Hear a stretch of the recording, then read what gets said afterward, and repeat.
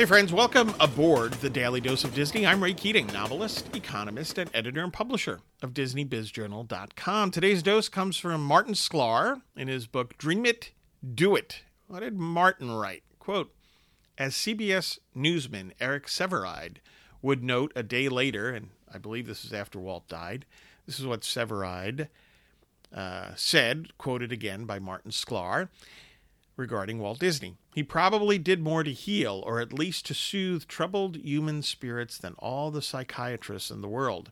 There can't be many adults in the allegedly civilized parts of the globe who did not inhabit Disney's mind and imagination, at least for a few hours, and feel better for the visitation. Close quote.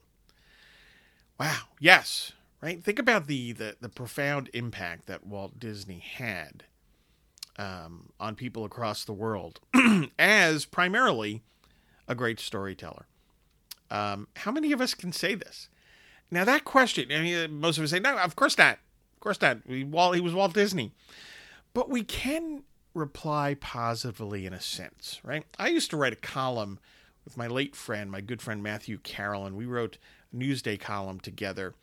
And Matt used to say to me, hey, if I touch one person's life and make it better in terms of the columns that we write, well, that makes it all worthwhile. And I've always kept that in mind in terms of all the things I do. Perhaps it'll help others to keep that in mind as well. We all can't be Walt Disney, but we all can make a difference in other people's lives. Get your news and views on Disney at DisneyBizJournal.com. Please look for my latest books, The Weekly Economist and Cathedral and Alliance of St. Michael novel, and have a magically productive day.